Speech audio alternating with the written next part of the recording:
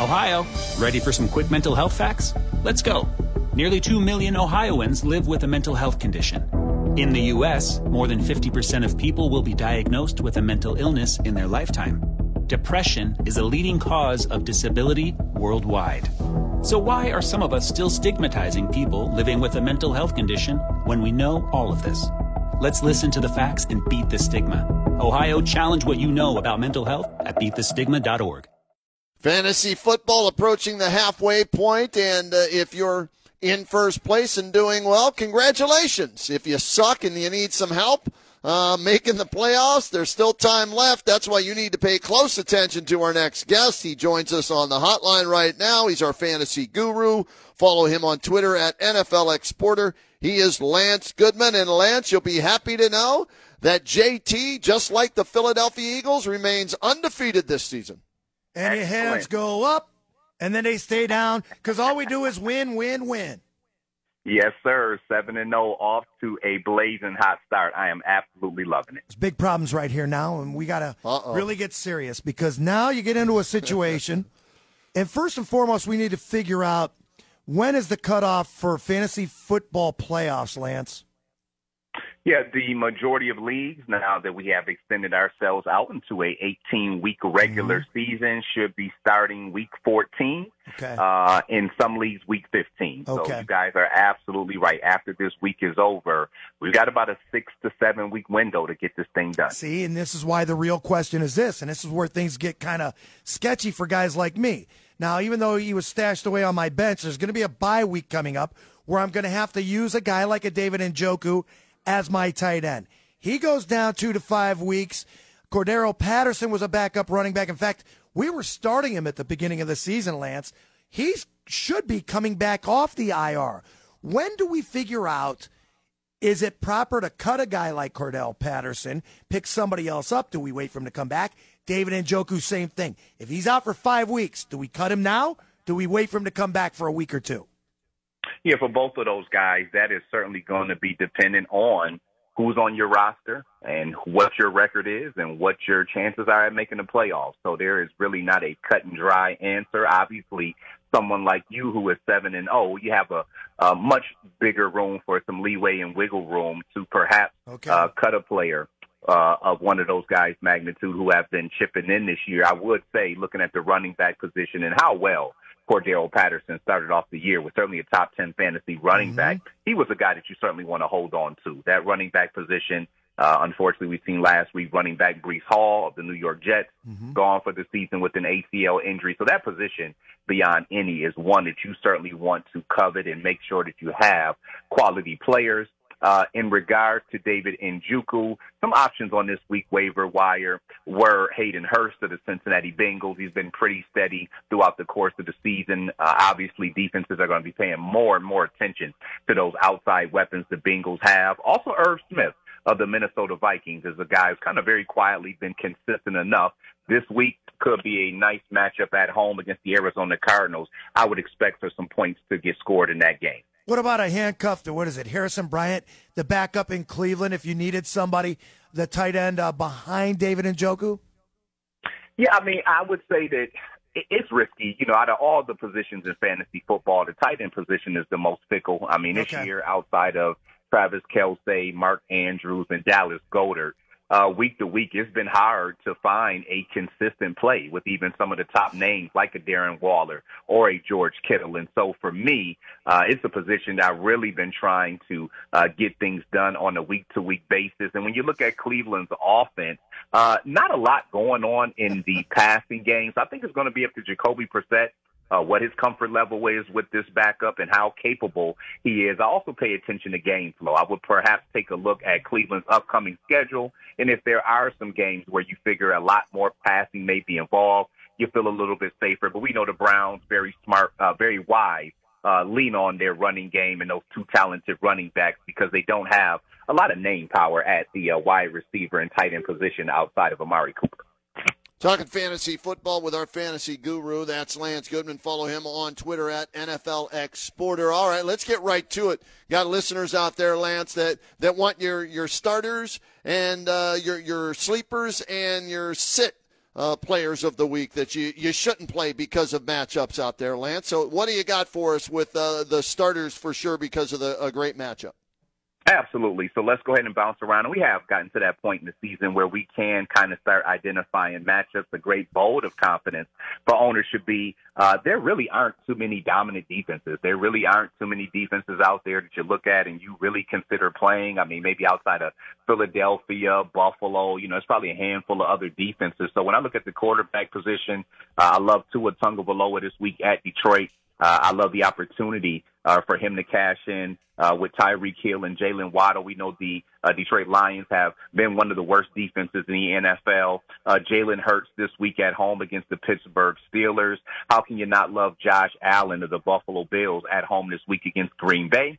And then there's a couple other quarterbacks that I think the games could potentially be high scoring. That would be Arizona and Minnesota, so Kirk Cousins and Kyler Murray, and also New Orleans and the Las Vegas Raiders. Side note, even though Jameis Winston is back healthy, Andy Dalton has been named the starter moving forward or until further notice. So he may be a guy that fantasy football owners, this is a bye week and injury, somebody like a Tom Brady or Aaron Rodgers not playing well and being trustworthy. A guy like Andy Dalton has a lot of weapons around him, could be worth your while. Question marks for me are going to be Russell Wilson has really played bad all year, traveling out to London, returning from a hamstring. Dak Prescott, we certainly understood that he shook off some rust last week, has an opportunity this week at home against Chicago. And then Matthew Stafford has been another one of those guys, like a Tom Brady, like an Aaron Rodgers, where the numbers are way down from last year, at home against San Francisco, a team that's really dominated them, especially in the regular season. We know the Rams have had a ton of problems on their offensive line, and then I don't know many fantasy owners who are going to be looking to start Aaron Rodgers this week on the road at the Buffalo Bills. From afar, it just looks like those guys are running into a buzzsaw. Talk to me, Kenny JT. Are there any quarterbacks that capture your interest this week, either putting up big numbers or perhaps struggling? I think the big numbers boat has sailed. The problem with me is it seems as though there's quarterback controversies everywhere. You mentioned one at the Saints. What about New England? How about the Colts? Matt Ryan getting benched for Sam Ehlinger. Is this the wave of the future? Is this guy going to take over the reins at the Colts? Or is this just to see if maybe we can tank and go find somebody in the draft next year? Probably a little bit of everything. The Colts have been trying to find a one-year solution piece by piece since losing Andrew Luck, their franchise quarterback, a couple of years ago, I should say, since he stepped away from the game. So it was Phillip Rivers. It was Jacoby Brissett. It was Carson Wentz. This year was Matt Ryan. It just was a recipe that wasn't successful. I don't care what quarterback you put. You could put Patrick Mahomes in Indianapolis right now. And with the way the defenses are stacking the box to stop Jonathan Taylor, only one trustworthy receiver and Michael Pittman. We know Matt Ryan's pretty much a statue in the pocket. So it was never a situation that was set up to be successful for him unless everything worked out perfectly. And we know that's just not it in football. In the case of Andy Dalton, I would say that Jameis Winston's play this year really hurt him. He had, 3 consecutive games where the Bucs were in the game, and it was solely his turnovers that led to them losing. And so I think Andy Dalton, although he had 3 turnovers, and we know he's a turnover-prone quarterback as well, I think that is simply a case of what is working right now. And so you guys are right. The quarterback position this year has really been a toss-up. If you go to NFLExporter.com right now for me, and I'd love to hear from you guys, I mean, outside of Josh Allen, Patrick Mahomes, Jalen Hurts, Geno Smith, Joe Burrow, and from a numbers standpoint, Justin Herbert, because I haven't been particularly thrilled with his play week to week. Man, from there, it's a complete toss-up. I mean, last week we seen a guy like Daniel Jones, be able to go out and be second in points scored at the quarterback position. So that position has really become a head-scratcher for me. Let's move over to running back, guys. Talk to me. Your guy, Nick Chubb, continues to do his thing. 91 yards, a rushing TD last week at home. This week against Cincinnati, how do you guys see the cards stacking up for him? Lance could have easily rushed for over 100 yards last week. We've got a coach that refuses to run the ball. So we don't know what to do with either one of these running backs. We think we've got 2 great ones. And what we're doing is we're counting down the time to the NFL trade deadline next Tuesday at 4 o'clock because we feel that Kareem Hunt is on the trade block. And if he gets traded, he could be a feature back elsewhere, maybe a team like the Buffalo Bills.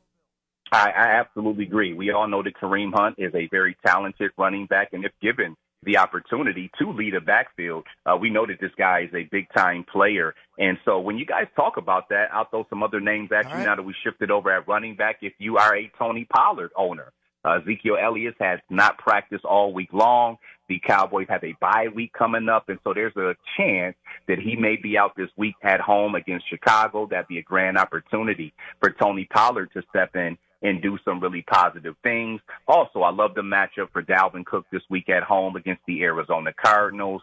Derrick Henry, got the wheels rolling full steam ahead, always poses big-time problems for the Houston Texans. And then another guy that I'm absolutely loving right now, I'm very envious of fantasy owners who were able to get Kenneth Walker III, the rookie running back from the Seattle Seahawks. He looks every bit of the part, has a matchup this week at home against the New York Giants. But the elephant in the room, guys, continues to be the same thing. Can the big-name guys, especially James Conner this week on the road against Minnesota, Najee Harris on the road against Philadelphia, Jonathan Taylor this week at home against Washington, can any of those preseason top 10 running backs get it going? Because those guys are really killing fantasy owners' lineups right now. Okay, let's go back to Kareem Hunt here. All right, let's say you are in need of a running back.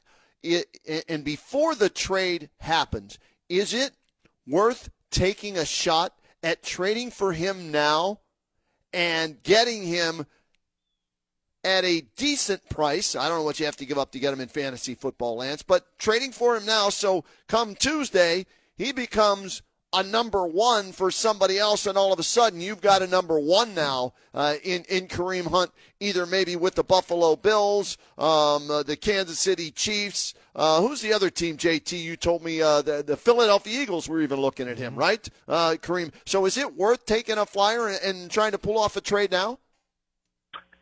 I would say so. You definitely will want to be ahead of the curve if he lands in the right spot. I think that would be the key for me. If he goes to a couple of those teams that you mentioned, like Buffalo and Philadelphia, I don't see him coming there and completely taking over the lion's share of work in the backfield. So for me, it would really depend on where he landed at in terms of making a trade and what you may be able to get in return. So I wouldn't give up a lot. But I do like his value. Even if he stays in Cleveland, if Nick Chubb were to miss any time, then you have a guy who's already etched in stone and playing behind arguably the best, at least run blocking offensive line in the NFL. So it definitely would be a strategic move. But if things worked out, a perfect case scenario where he were to go to a team like a Kansas City who maybe does not have a all-out stud running back, then it certainly would be worth your while to pull a move like that early. So, in other words, it's way too early to push the panic button on any of these guys that may be getting moved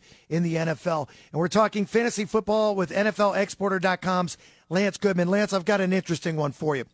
Last week, or coming into this week anyway, Deebo Samuel listed as questionable. Now, they made a big deal. They bring in Christian McCaffrey at the 49ers. 49ers have beat the Rams, I believe, like the last 6 times they've played. Something crazy like that.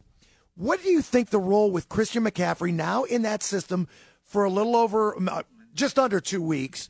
Is there any value in Christian McCaffrey this week at the 49ers? You know, it had to be more value than last week, and that was the thing that I would say fantasy owners wanted to be encouraged about.